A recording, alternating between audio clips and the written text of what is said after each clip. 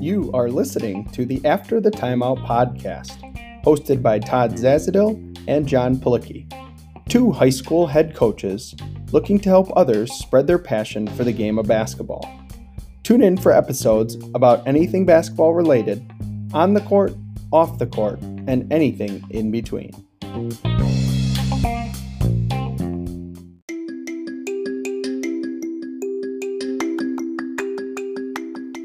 We at the After the Timeout podcast would like to take a full timeout to talk about VREPS basketball.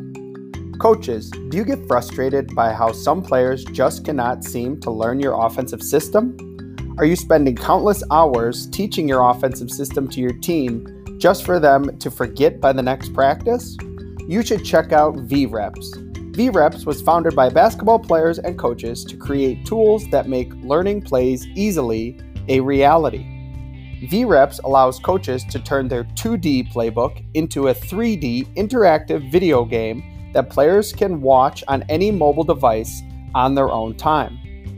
Don't just have players watch film, have them live it and control the players so that they have a better, more efficient learning experience. It's free to try. Go to vreps.us to sign up today.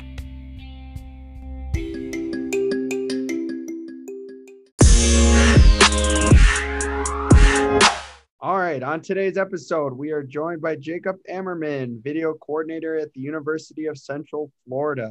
Coach, thanks for joining us, and how you doing today? I'm doing good. Thank you for having me. Happy to be on, and looking forward to talking to you guys. All right, Coach. So we have a segment called our opening tip, where we like to ask our guests just kind of an opening question to get the episode flowing. So for all of our listeners, Coach Ammerman's very active on social media, especially Twitter. A lot of good stuff, a lot of good content. I think you got like over 22,000 followers or something like that.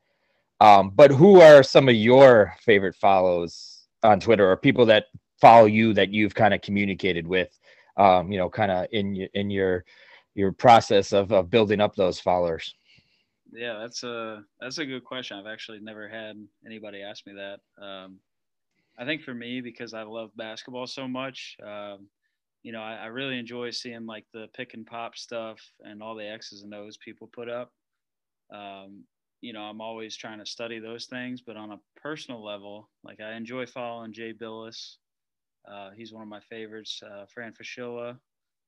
A couple of days ago, I tweeted something, and it was pretty cool. I grew up being a huge Dwayne Wade fan. And D Wade happened to quote tweet one of my tweets about Chris Paul. And, there's sometimes those things happens, like just kind of sit back and think how cool that is, just because I grew up my whole life watching D Wade. And for him to, put his name, kind of above mine, it was really cool. So I enjoy that kind of aspect of it. Is social media, can connect people who you never thought, there would be any connection to. So outside of Billis and them guys, Fraschilla, I would say, I am a huge football fan. So I enjoy following, motivational stuff, Ray Lewis. Enjoy seeing his stuff that he posts. So usually X's and O's, motivation, and somebody like Billis is kind of a little bit of everything. He cracks me up. He just did something about the NIL that really cracked me up the other day. So just following guys like that. So, Coach, obviously you're a video coordinator. We've had some guys that were previously video coordinators, but we haven't not had a guest on that's a current one. So for our listeners, we kind of wanted, so many guys want to come up in the game and be future assistants and start out as grad assistants, video coordinators, dobos. Kind of take us through that typical day for you during the season. Obviously, every day is a little bit different, but kind of what are your daily tasks? Yeah, so like this, your question is during the season. I'll just kind of hit on, the life of a video coordinator is broken up into seasons, and I can kind of just really fast go through that. Like my summertime is so much different than my season time. or springtime. So spring is kind of when the season's over. You're moving into how can we get better for next year. And that aspect is also recruiting, sharing videos to coach of recruits, potential recruits, but also showing videos to coach from the season, like how can we run our offense better? How can our defense improve? And that also includes player development, clips from the season of our guys and stuff like that. Then when we move into summer, it's a little bit different.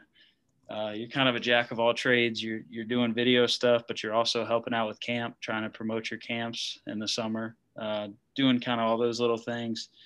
But summer's kind of the same as spring. You're kind of gearing up for next year. So you're starting your summer workouts. So that's, for us, that's when we build, our habits, how we're going to defend. So we're doing all the little techniques, really teaching. It's a huge part of teaching. Is in the summer for us. So kind of involved in all those little aspects. For example, like pick and roll defense. We're showing our guys video of pick and roll defense. If that's something we're working on improving, we're going to show them in the summer before practice, each practice, we're going to show them something from pick and roll defense that we're going to practice. That's one of the things I love about Coach Dawkins is he understands that kids nowadays are visual learners. So it's nice for them to see the video of the kids doing it or NBA players doing it, and then we go on the court and do it.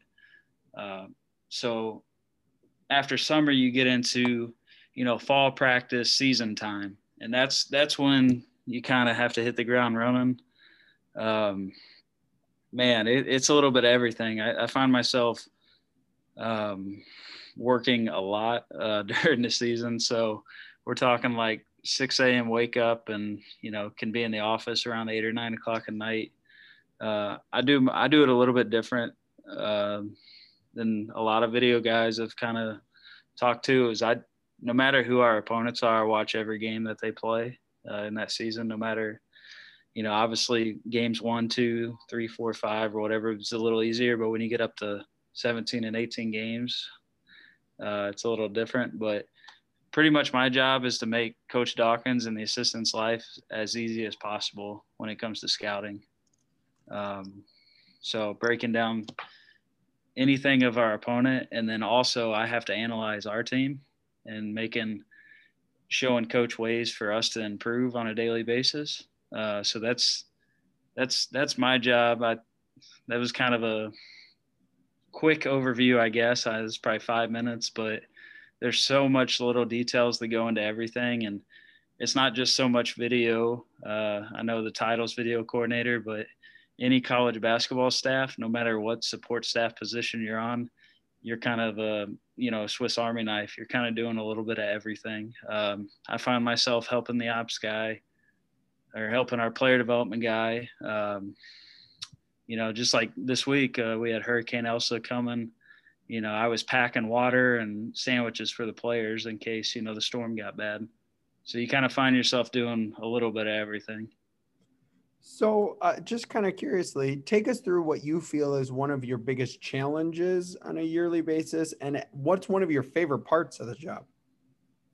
I'd say probably my biggest challenges is, on a personal thing, my biggest challenges is I love basketball, so I throw everything into season time. So trying to find time for myself during the season, I throw it into watching every game. So that always makes it tough to find time. Obviously, I have a wife at home, so time management is definitely challenging during the season because you're kind of doing it all. I mean, you want to be pretty much those 3 or 4 days or 2 days sometimes you get for scouting one game.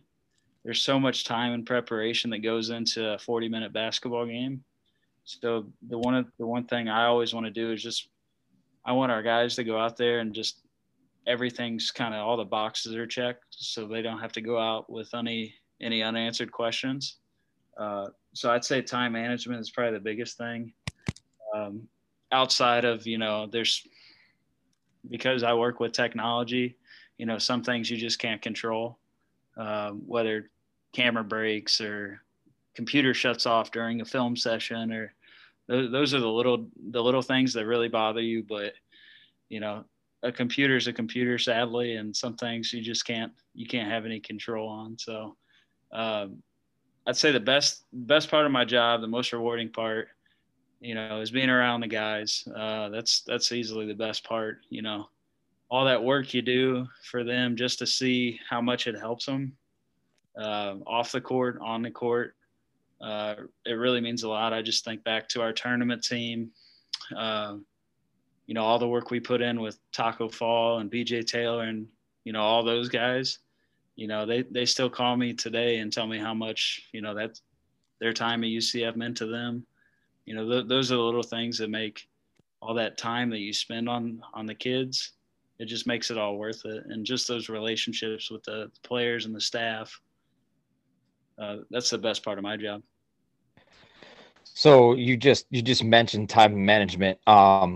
And, obviously you're watching every game and doing all that, but how do you find that balance? What are some of the things that you do? Because I think that's important for all coaches, right? We get so wrapped up in it sometimes that we can't find the balance. So even though you're watching all those games and doing all that stuff and the season is hectic, what are some things you do to find that balance and, so you can give the best to your program? Yeah, I think one of the biggest things is, you have to find time to shut off. Like going home, I have to find time to have dinner with my wife and have to give her, time to talk to her about her day and my day. And I think all those like little things that don't seem like they mean a lot that actually do. I'd say that, and trying to get a workout in, every day, lifting weights, those are stress relievers that can really clear your mind. There's some things you do have to make time for, and obviously, my wife and, my health, those are two big things. But, the one good thing about being a part of, a college team is we do have graduate assistants that help our program. So they take a lot off my plate. So when I need time, I can ask them to kind of take over something, and they're really good. They're future college, staffers. So really, you just kind of have trust in those guys when you do need time, like just saying, hey, I need you to take care of this. I got something to do. I need some time. And that's one good thing about, you have to teach them kind of what so you can have some of that time that we're talking about. So little things like that. So, now let's kind of dig in a little bit. So, what are the specific things you look for when you're creating, let's say you're creating something for Coach Dawkins or one of the assistants, and you're looking at the film, as you said, of all the games. But what are some things that you're looking for that others may not be looking for when they're watching, as your experience now? Yeah, I think it depends on what I'm watching, obviously. Like, if I'm breaking us down, I'm really watching our standards and what we believe in. Whether that's like, for example, like I'm watching us on defense and, somebody gets blown by, you think, oh man, that's just awful defense. If you're watching on TV or whatever, but I'm looking at what our help side's doing. The little things where, I can show on film, hey, he got blown by, which obviously is the first domino. But look at this domino, you weren't in place. So now that domino falls. This guy wasn't in a stance right here. This guy was hugging his man who's not a good 3-point shooter. Like, you got to look for all the little details that kind of go into it. That's if I'm watching our team. If I'm scouting an opponent, I think you have to find weaknesses of how you can attack teams. Obviously you see, every team, as you're watching them, you find little details of what you think that you got, like our team does good, that can exploit what they do defensively. Whether that's, getting the ball out and push it in transition because they get back slow, or say they're not very good at, help side defense. So you want to attack You want to attack the baseline, maybe like ISO sets, just little things like that I can bring to coach and be like, hey, check this out. Or like, say you're watching a game and you see a team run the same set like 5 times during the game and get them like each time. I may go to coach and be like, hey, they couldn't stop this. Maybe we'd try something like this. Or say you're watching how I watch all the games. I'm just thinking of an opponent last year. I watched every game of them, probably 10 games. And I noticed that they were really bad at step up ball screens, which is, like a quick flat ball screen up top. Like it just really gave them a lot of problems. So, that's something we worked on and started running. And, you kind of notice trends. And I think that's what I look for in scouting opponents is trends. If I'm watching like recruiting tapes, which is different type of video, you're just looking for fit. You're looking for potential.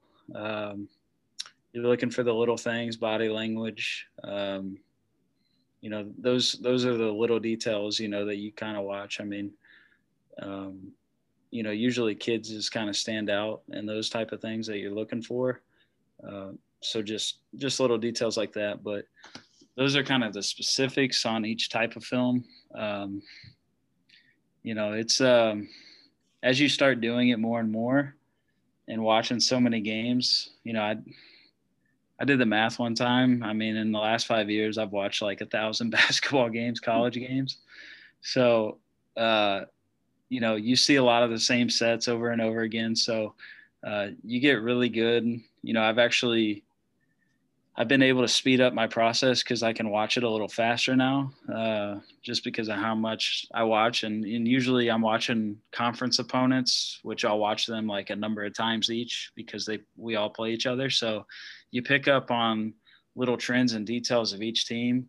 So I have like a notebook of like each team that we play and the trends of each team. So I already know like there's some teams that have specific things they do and that's what they stick with. Some teams change what they do each game. Some teams change things that they do when stuff goes bad, and that's just you just kind of learn trends, and it's pretty cool. It's fun. It's fun to kind of study that stuff, especially for me because I love the game. So let's take it even more specifically. So let's say it's tournament time. And a couple of years ago, you guys had played, I believe, VCU in the first round, and you had basically less than a 48-hour turnaround, and you played Duke. Mm-hmm. What's the process for preparing for a team at hand, but also getting ready for that quick turnaround if you are lucky enough to win? Yeah, and that was a little. I mean, for us, I can't remember who Duke played in the first round, but it was a 1-16 game.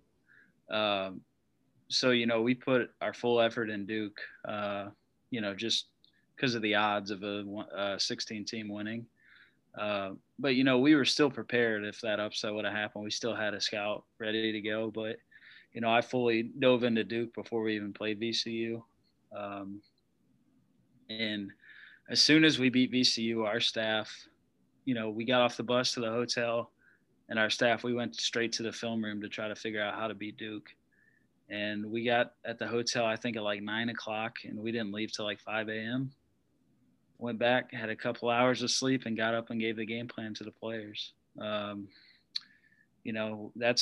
the night. I don't know, whoever's on this or listening, if they remember, how Taco guarded, Trey Jones, that's the meeting where we figured that out, that we were going to do that.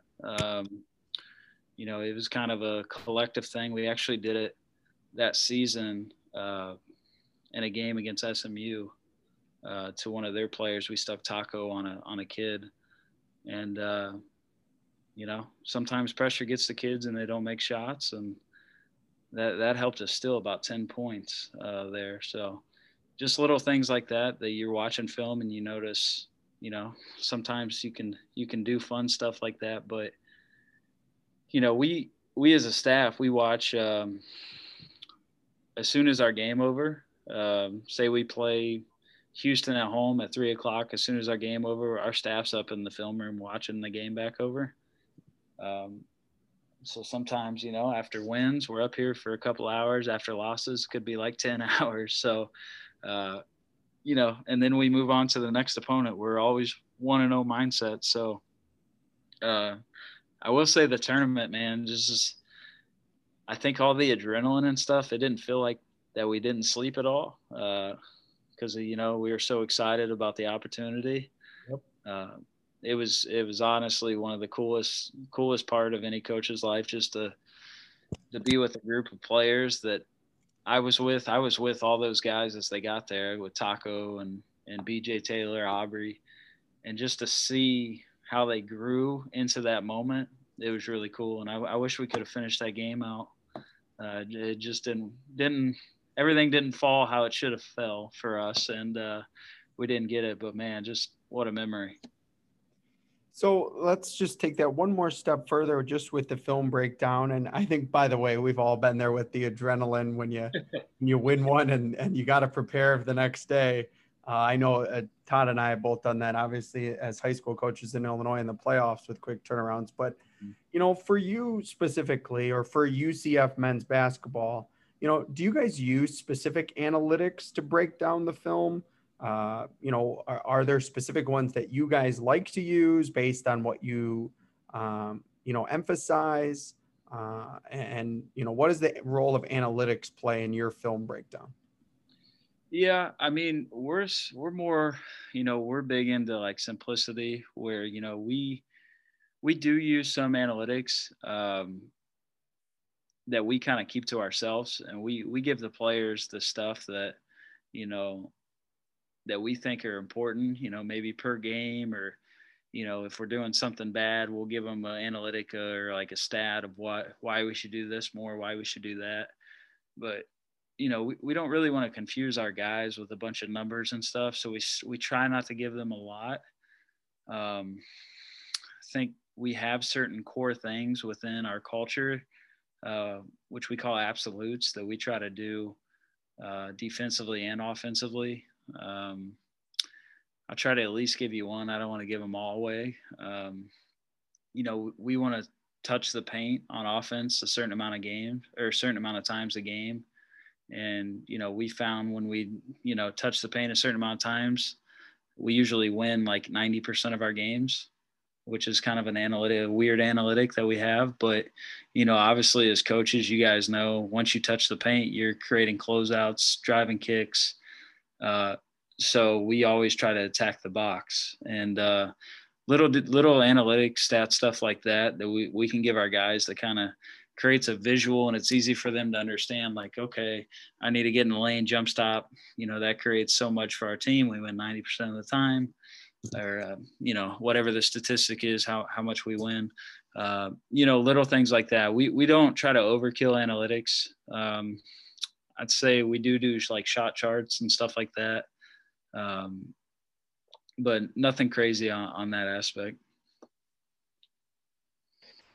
All right, so let's kind of go back to the start then. You obviously were a grad assistant before a video coordinator, and a lot of, you just talked about all the things you've done as a video coordinator, and I think a lot of that is moving up is trust, right? You have to gain your coach's, head coach's trust and the other assistants' trust. So how did you get the job as the GA?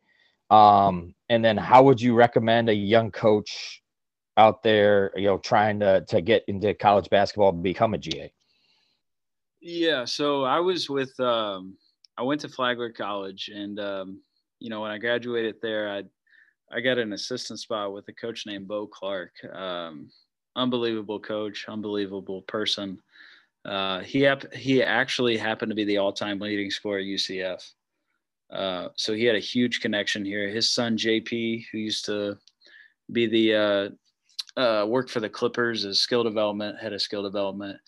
He actually used to work at UCF as well.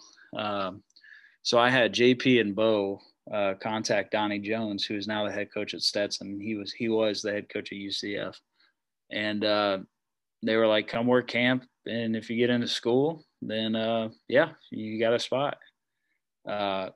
So you know, I gave it all at camp. I took the GRE, which for me was really hard. I'm not very good at the geometry and the algebra and stuff like that, but you know, I passed the test. Yeah. And I got in, and from there it's kind of history. I mean, you know, I worked for Donnie Jones for 2 years, and I learned a lot. They had a heck of a staff. That's Brendan Sir was on staff, who does coaching you. So became really close with Coach Sir. Still talk to him now. I mean, he really taught me a lot. You know, he was in the NBA for so long with the Pistons, won championships, and then, you know, the one guy who really mentored me big time was his name's Sean Finney. He won a national championship as assistant with Tubby Smith at Kentucky. Was a head coach at Tulane for a little bit. So, you know, I think for me, what helped me get on staff was those guys. They kind of took me under their wings and just taught me like what I should be doing. I remember my first day at UCF as a GA. I'm in a passing drill. I have no clue what's happening. And, you know, I probably looked like a deer in headlights. And after practice, we come in the office, and Coach Finney goes, "Hey, man, come in here real fast. Shut the door." So I walk in, and he looked at me, and I'll kind of take some of the language out of it. But he's like, "Hey, man, you want to coach or what?" And I was like, "What do you mean?" He's like, "You looked like you didn't have a clue what was going on out there." And I'm a young kid. I mean, I'm probably 21, 22, you know, not really knowing a lot about the business. And I was like, "Coach, it's my first day out there." He's like, "You need to get your, you know, stuff together. Like, if you really want to coach." And, you know, that was his way of being hard on me, but that kind of locked me in of like, I really want to coach, so I need to figure this stuff out. So having guys like that definitely helped me. You know, for 2 years I was with them, and, you know, Coach Jones, you know, got let go at UCF, and Coach Dawkins came in like a week later, and I was at the end of my GA spot. And I kind of went into this mode like, you know, I've been here as a GA. I've done all the right things. I've learned how to do everything. Like, I'm gonna find a way to stay on. So I was here when Coach got here, and his new staff got here, and I kind of took it upon myself to just be here like 24 hours a day, and, you know, show them the ropes of where everything's at UCF and how the video stuff here works to everything. And I kind of made it where, you know, it would hurt to lose me kind of thing. Like, you know, Jacob's always here doing this stuff. Like, he makes life so much easier. We can't get rid of him. And about a month later, Coach told me I was hired. It was pretty cool. But I will say, you know, for guys that want to get in the business, you know, coming from GA, that, you know, the one thing about my story is the timing and the luck was there. But, you know, if I wouldn't have worked hard, you know, I wouldn't have had the chance. So the hard work was a huge part of it, 90% of it, but the timing of, you know, just happened that Coach, you know, it sucked at the time. Coach Jones got let go, and, you know, Coach Johnny Dawkins, a legend, you know, got let go from Stanford, and he didn't bring a staff with him, which is unusual. I mean, unusual for a video guy. You know, sometimes that happens. So it just happened that he had a spot open for me, you know. So 90% was hard work, and that other 10% was just luck and timing. You know, but what the preparation that I did do is what really helped me get the job, because I kind of knew how everything worked here. So, and the rest is kind of history. I think that's most things that happen in life. 90% just being there and 10% luck. Yeah. I mean, I tell this story now, and it's like, you know, seeing some people that are out of the business, knowing how hard they work, I'm just sitting here like, man, I got so lucky. It just happens. I mean, you know, I'm so thankful. Like, everything happened how it was. It was almost like all the dots just connected, like right in front of my eyes. But I always tell people, though, I wouldn't be here if I didn't take those 2 years as a GA seriously, though. Mm-hmm. So, you know, you had mentioned some coaches you had worked for and worked with, and then you kind of alluded to Coach Dawkins on obviously being a legend and around the game forever. What are two or we all learn from coaches we work with and for, but what are two or three things that you've learned from Coach Dawkins that you'll carry with you as you go through your career? I think one of the biggest things I've learned from Coach is, um, just because you're like the top guy doesn't mean you get casual. Like Coach is the hardest worker in our program. He's always working, always watching film, always has the mindset of figuring out how to win or doing stuff for our guys. So that's one of the things. I never see Coach have a bad day. It's always personable. He's just what you would think of, like, you hear a lot of story about, in any business, you hear stories about bosses who, are lazy or whatever, but Coach is nothing like that. I mean, he's legit. he is legit. When I say legend, he really is a legend. Outside of that, I mean, his film study is unbelievable. I'll go in and watch film with him, and he sees things, to this day that I am watching and I don't even notice. And, he notices it. Like he has one of those minds that he like remembers stuff from like the little details that you don't remember. Like, I think the other day we were talking about something, and, he remembered like the stat line for one of our games like 3 years ago or something of one of the players. And I'm like, how the hell does he remember that? And so he's very sharp, work ethic sharp.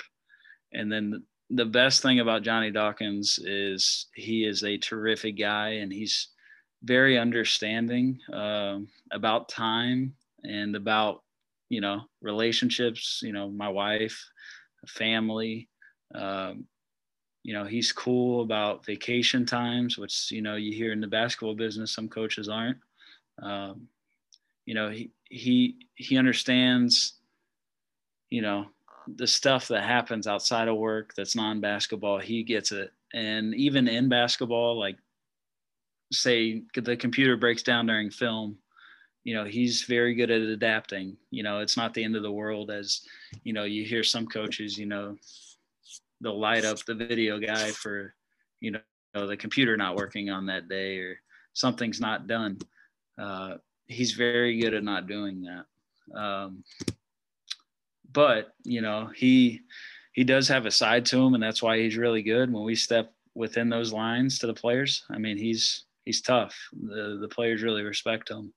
Those are the three main things that makes Johnny Dawkins who he is, and he's incredible. I mean, I can't imagine working for somebody else than Coach. I mean, he makes every day just kind of unique. I mean, he's a constant learner, changing our offense, defense. He's always on me, to figure out new techniques, figure out new sets. So it's really cool. He puts a lot of trust in everybody, whether it's the video guy, GA, to him, a great idea can come from anyone. Manager, we've done stuff a walk-on has said before to a manager, to me, to anybody. So it's pretty neat.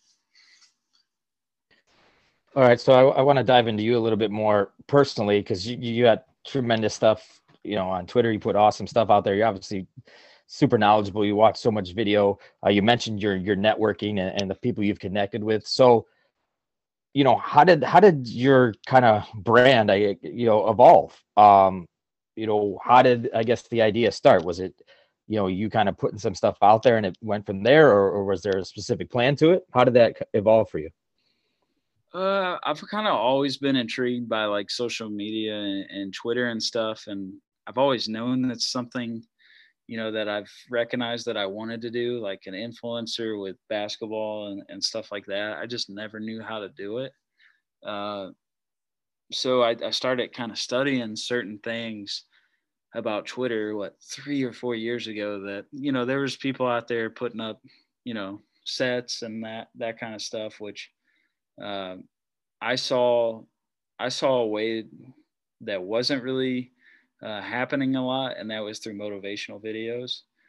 And I noticed, in the basketball community, sports community, it was mainly sets or football sets or whatever. So I started posting motivational videos, and through my network, Johnny Dawkins' teammate in college was Jay Billis. So Jay Billis started retweeting some of my stuff. From that, I started getting followers from the NBA to college. When I started kind of building that, brand up a little bit, then I started doing my own sets or stuff that caught my eye or motivational quotes. So it kind of just happened that way. Just certain people started following. I've had, like I said, Dwayne Wade, retweet. I've had, Ray Lewis, Damian Lillard. I mean, I'm still waiting on LeBron. Hopefully that happens one day, because that would be pretty sweet. But finding ways like that to be kind of unique. I'm interested in certain things, like I'm trying to think, like, I think I was one of the first people, and I started studying this, like, to do like the bold print on Twitter and like the italics and stuff. So I think one of the first times I did that, it got like 10,000 retweets, because people are like, how the hell did he do that? So finding different ways to be unique. And then marketing kind of takes care of itself once that brand starts going and people see, Jacob Ehrman, once you kind of are being retweeted all that time, it kind of helps out. People are kind of interested in you. And then one day, I got verified, like, out of nowhere, which obviously helped. But there wasn't one thing specific outside of just working hard, putting up content every day. I mean, I use content that I had kept for years. I have this hard drive that I've had for 15 years that over time, I just started keeping motivational videos, and I have it all organized very neatly. I have sets that I've loved for years. So a lot of things that I put on Twitter is stuff on that hard drive that I've just kept for years. Just something I've always been interested in. And, I'm still trying to brand myself even more, trying to find ways, trying to find little things. It's to be honest, it's kind of like a passion for me. I guess it's a hobby, but I just enjoy putting content out there. I've had people hit me up telling me I inspired them to lose weight by a video or a quote or something, or I was, through a tough time, I inspired them by something that Kobe said through a motivational quote. Little things like that. It just kind of keeps you wanting to keep going and stuff like that. Or I remember this time last year. I think it was last year. I put up this set on Twitter, and I'm watching the TBT, and I put up the set the night before of a elevator door set, and the next day I'm watching the TV tournament, and they run that set, and I'm sitting there thinking, like, did they just run that? Because I hadn't seen that ran since it was from the Warriors from like 5 years ago. And so you see little things like that, and you're like wondering, is that from the set that I put up? But just little cool things like that just kind of keeps kind of fueling the fire a little bit. So you just talked about, I guess, some of those skills, and I think those are kind of trending, upcoming skills that assistant coaches need to have, video coordinators, even graduate assistants, right? All the way up to head coaches. So what are some things that maybe young coaches or any coaches that are up and coming and kind of trending, you think that they can do to build their resume and their skills to kind of fit in where the landscape of being on a college staff or just any staff is going? Yeah. I mean, there's things that I wish I would have done, that I would have done more. I wish when I was in college or even late in high school or, anytime, probably college, I wish I would have, tried to get in the car and drive over to close universities and try to meet staffs, I wish I would have worked more camps in the summer. I think camps is such a huge, easy way for college kids to meet people, not only staffs. Like I worked the Indiana camp, and I remember like 3 of the guys that were counselors with me are now all on college staffs. So those, like, I went there to meet the actual Indiana staff. At that time, it was Tom Crean. So right now I still communicate with Tim Buckley, who is on that staff, just from working that camp. And I still communicate with the counselors that were with me at just that one camp. So I think working camps is such an easy way. And it's not like it was that hard to work it either. I just sent an email to the ops guy, like maybe like 3 or 4 months before, and just kind of explained why I wanted to work it. And all you got to do is, they said cool, and that was it. It's not as hard as one would think. Just put why you want to work it, because you want to coach. And that's one of the biggest things. I wish I would have done more of those. Writing letters in college, I think I wish I could have done more of that kind of stuff. This is all stuff that I started doing, after college. But I think coaches love when they see young guys like that are hungry, that are consistent, dedicated, that work their way up like that. Those are some of the little things. As a GA, you can't really work a lot of camps in the summer, because you're kind of, you're working the camp that, like I'd be working the UCF camp because I work here. But the little things that you can do is, you need to wear out your phone and, call as many coaches as you can and create networks. That's kind of the name of the game. College coaches, high school coaches, you're trying to create relationships genuinely, because as a time as a GA and a college kid, it's not like you're using the coaches, because you're just kind of trying to get to know people in the business. I think that's one of the big things, I've had as my time as a, on staff here. I connect more with people who reach out to me about what I do on Twitter, about my personal life, or about like maybe something I do video wise, rather than people just hit me up about a job. I think that's one of the big things. If the only time that I see somebody's hitting me up is emailing me about a spot or something like that, it's hard to connect with people like that. So you want to be very genuine about, creating those relationships with people. So as we finish up, we have our 2 segments left. Our first segment we like to do is, we call it the 30-second timeout. So it's your platform to talk about anything you want. Tell our listeners about your program or something you're passionate about outside of basketball, or an outside organization or charity you're with, or a story that you like to tell, or anything. And as we joke with all of our guests, it's a rough 30 seconds. There's no referee in your conversation telling you your 30-second timeout is over. So for 30 seconds, the floor is yours. Okay, I'll just tell a quick story about that tournament team. We had just got beat. With that team, any loss really hurt, because we didn't have a lot of them. We actually bought this sign that says "Get lost in your fight."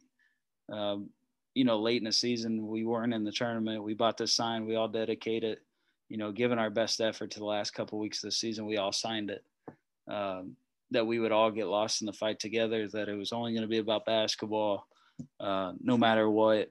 And that's kind of, I think we won. We went on the road and beat Houston, who was number eight in the country, and they had won like 28 home games in a row. And that kind of put us in the tournament. So I always tell that story that, sometimes you got to get lost in the fight with your group or program, and that sign is actually hanging up in Coach's office right now. I don't know if that all was right, so 30 seconds. Oh, go ahead. So that's a rough third. Yeah, okay. I wanted to try to get it. I was trying to follow the rules, man. Those 30-second timeouts when you're on the floor, they seem to go like it seems like they're 5 seconds, not 30. So. You'd be the only guest to ever follow the 30, so you're good. Yeah. All right, last segment, just kind of rapid fire questions. Could be basketball, could be just anything. All right. Okay. Answer it any way you feel. Your favorite Disney ride? Tower of Terror. All right, we got in Florida, craziest place you've seen an alligator. Probably at my high school and PE class outside on the soccer field. Favorite movie of all time? I love Christopher Nolan movies, so probably Interstellar.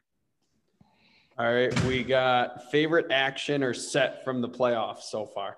That's a tough one. I can't really give you one, but I love what Utah and the Denver Nuggets, all their packages and how they do their offenses. So those two teams. All right. Suggestion for high school coaches when watching film. High school coaches, I think the big thing is simplicity. You're watching college and NBA players make everything look easy. You gotta know who your personnel is and know what they do. Simplicity is a lot easier for high school kids. All right, and I won't take credit. This is Todd, but if you had to pick a retro NBA jersey to wear, who and what team? So I have two. I love pinstripes. So the Pacers in the late 90s, 2000s, they had a blue or yellow or white, all blue, yellow, and white with a white pinstripe. They were awesome. Reggie Miller would be my Pacer. Or you guys will know this one, the all black with the red pinstripe Michael Jordan Chicago Bull jersey. I think that one's awesome. There we go. Yeah, that one's awesome. Well, he made up for it after he said Reggie Miller. He would have lost the Chicago audience there for a little bit, but you made up for it with the Jordan jersey. So I grew up in Indiana, so I grew up watching Reggie, so that's my guy. You could have gone with like the Detlef Schrempf jersey, he's yeah, I guess I could have. Yeah, Sonics and Pacers, right? Yeah, there you go. Well, Coach, we really appreciate you jumping on with us. Awesome stuff. Great stories. A lot of interesting background into what you do, and you do so well. We really appreciate it. Thank you so much for coming on. And, we hope to keep touching base with you here down the line. Yeah. Thank you guys for having me. You guys do a great job, and this was fun.